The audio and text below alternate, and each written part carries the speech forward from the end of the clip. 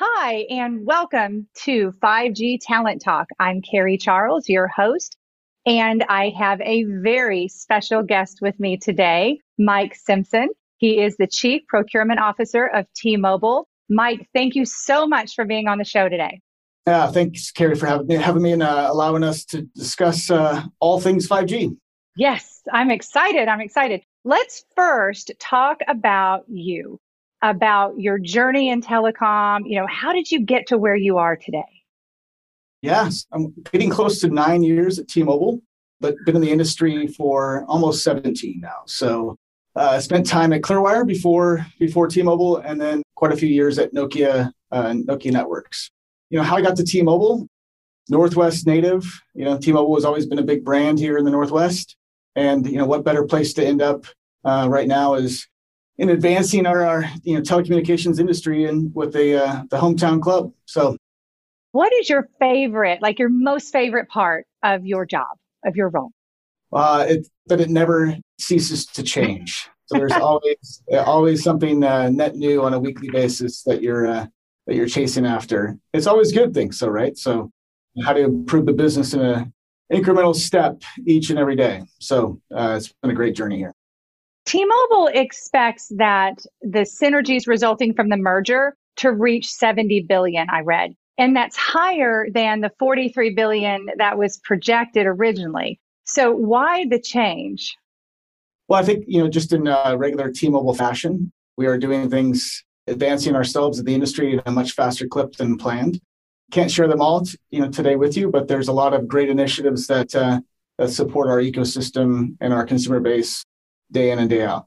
That's exciting news. Good to hear. So what will the new T-Mobile workforce look like post-merger? So I assume you're referring to, how we will go back to work in a post-COVID. And I think we're still trying to figure some of these things out, like many other large corporations. But there will be a mix of people that come back every day that want to, get a break from what they've been, accustomed to over the last 12 plus months. We'll introduce hybrid models into this where you give flexibility to your workforce. And we'll also enable those that want to work or have been working remotely to some extent for the better part of a few years. So it will evolve, I think, I think we all have to learn from this as we go back, is listen to our employee base and understand, what future needs may be. So I think a lot of unknowns still, and I think we're no different than many of the large corporations out there. We want to listen first, take some steps, and start getting somewhat back to normalcy in the next few months. I love that you said listen. You said it twice, and it's so important to really hear what people are saying and what they want. And I think it's crucial as we just go back into, and we're really not going back necessarily, we're going into a whole new world, right? Yes. Let's hope it's not just a brand new world, but maybe right. some things will come back to what we used to have before. So what have been some of the challenges in the post-merger integration of the suppliers? Will anything change in the future? Is it going to look the same? So I think, we actually went about the merger in a little bit different way. We actually waited for the pandemic to hit and then decided to close on 4/1 of last year. So our supply base, in many respects, we were at an advantage. We were ready to go and build a network. We had some hiccups at the beginning of the pandemic and getting people to work and safely secure. But we were actually able to build quite faster than in normal times, like New York City as an example. Things are a little bit easier to go build networks when you don't have, traffic. We'll actually revert back to somewhat normal as people go back to work and cities and populations start going into the office in some form or fashion. I think our network providers, we're still dealing with this on a daily, weekly basis. You've got components made in India and China, and we see what's going on in India today, and it's terrible what that population is going through. It's learning more and more about your supply base on the component levels of where things are produced. So those things, we're more and more connected to our supply base than ever before. We're sharing more forecasts way up front. They're showing, risks in supply base that never, been willing to do before as well too. So Right. both those things are changing. And I think it's actually some of it's for the best. Yes. Yes. I love that positive spin. So Yep. let's talk about 5G. Give me some updates. Where is T-Mobile now? What's on the horizon? Yeah. So all public facts that we'll share is that we are on a quest to deliver 5G for all. So that is our big branding about how we want to rapidly expand into small town America. So we have initiatives there connecting all of consumers and have the ability to reach beyond. All the carriers have really not focused as much energy and effort. Our beautiful spectrum and our range of coverage in both low band and mid band allow us to do that. Progress to date, we'll start to show some numbers and earnings that we're attacking our goals on 200 million pops covered in mid band by end of the year. We also have low band coverage that you'll see coming out, and I don't want to spoil the surprises too early on that, but we are making rapid progress on our build activities, and the machine that we have doing this is just second to none. That's exciting. I can't wait to see what you do. That's thrilling. So let's talk culture. What is it like to work for T-Mobile? Well, I think our employees speak for themselves, and I think when we're surveyed in Forbes about one of the best places to work, I think that's kind of defines and tells the story of what the culture is here at T-Mobile. I mentioned listening a couple times in a previous question, and we have a focus on our employee base, similar to what we do with our customers. We listen to what our customers want, we listen to what our employees want, and we take action to deliver the best for both. To me, it's we are as successful as we are with our employee base for a reason. Diversity and inclusion is top of our minds and our ways of working. And I think that shows in the results that we produce to the street, but also produce from our employees when they're asked the question. Yep. So we're going to talk about D&I in just a moment, but I've heard that it's awesome to be on your team. So what I want to kind of get a little peek into what it's like to be on your team, you as a leader, maybe some of the things that you do with your team, that kind of thing. Yeah, we produce a lot of great work. I think we celebrate those successes in normal ways, together.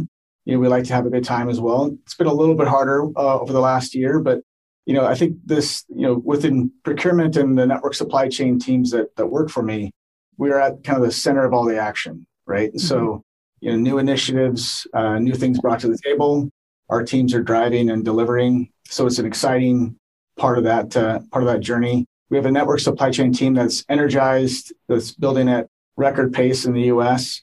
So there's a lot of great energy on that stuff. But we try to step back a little bit and celebrate the wins and have a good time with it. So I heard that you do something, coffee with Mike, once a month. Well, it's not really coffee with Mike. It's kind of drinks of your choice with Mike. Oh, okay, got it. That's fine. But some people are like more. You don't have to have coffee. You can have no. You can have water. You can have you can have something green. Yeah, whatever. There you go. Green juice. That's mine. Yeah. But yeah, so it started out as something we used to do lunch with Mike. About 2 years ago, and it's just actually just stopping and listening to my employees about what's going well, what's not. How do we fix those things? And it's just a way for people to connect at all levels of my organization. Yeah. So important. So important. Let's talk about diversity a bit, because I know that diversity really fuels the uncarrier spirit at T-Mobile. So can you talk about diversity, but as it relates to T-Mobile's enterprise-wide employee focus, and also a little bit as it relates to supplier diversity? I know there's many different areas of diversity we could talk about right now.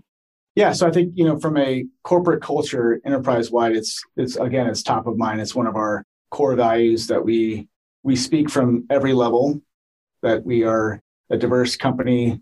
We get more out of being that way from a diverse thought, diverse culture base, and really, speaking from every chair of this organization, that we're focused on doing right by all. And I think that's been key to our success over the last at least 9+ years that we've been on this ride. I think in my shop, I also have the supply base to manage through. And so, we have a mission to increase our spend and our visibility with diverse companies. and really not just diverse companies, but how they actually operate within as well.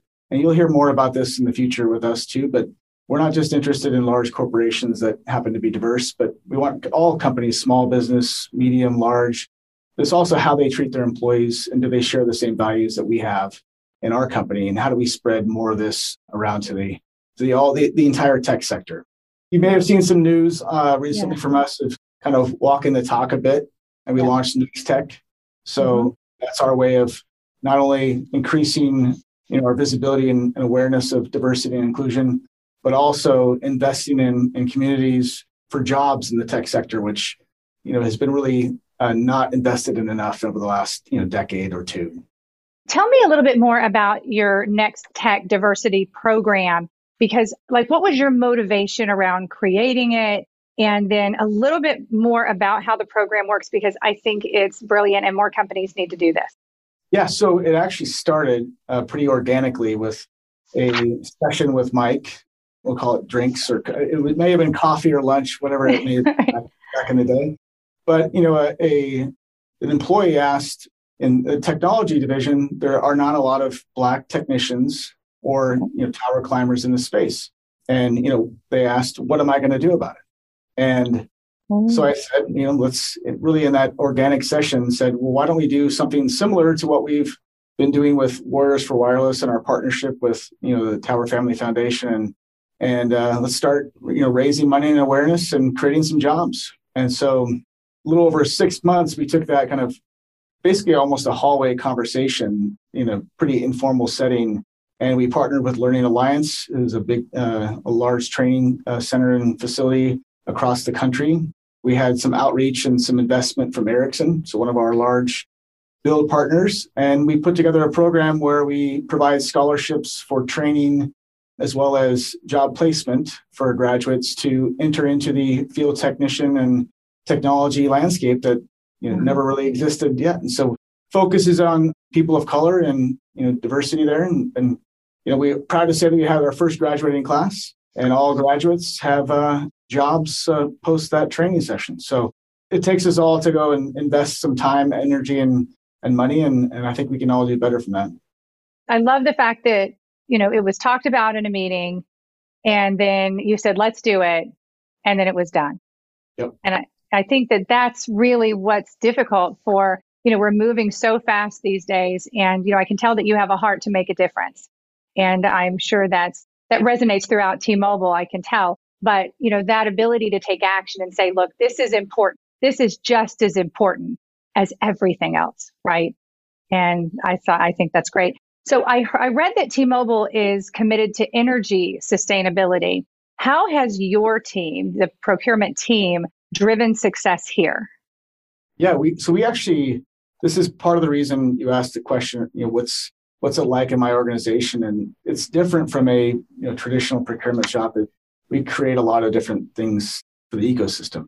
And so, my organization kind of, again, came up with an idea of how do we invest in off-grid or sustainable energy, like wind farms and solar farms, and producing enough clean energy that really captures all of our energy output. And we were able to work with our amazing team in enterprise to form a commitment about how fast we could actually deliver that energy creation to really at least offset our energy output on the grid. So, that's been, I think, 3 or 4 years in the making on this. And I'm proud to say that we will hit that target at the end of this year. The merger and acquisition of Sprint. So we doubled down and just said there's no change in timeline. We will do both at the same time commitment. So proud to say that my team is at the heart of that great initiative. So look at all you've accomplished in, the merger and then COVID, and you just kept going and putting these programs together. So congratulations. You didn't stop. It's my team that delivers all the credit. So, but yes. As a great leader should say. That's good. Yeah. No, that's awesome. So tell me more about this event that you lead the event every year. I guess it benefits the Tower Family Foundation you talked about, and Warriors for Wireless. What is the event, and how have you supported those organizations over the years? Yeah. So again, this has actually predated me a little bit, but we started a golf tournament really to raise awareness and money for two great causes. So Tower Family Foundation supports families that, of injuries from this business and this line of work in tower technicians, as well as Warriors for Wireless that creates opportunities similar to the Next Tech initiative, but really focused on, military veterans. And so, this thing started out pretty small. We raised a little bit of money the first couple of years, and we really started amping this up with our great partner community and our supply base. And I think, we've delivered quite a bit of value to these two outfits, exceed $1 million over this journey.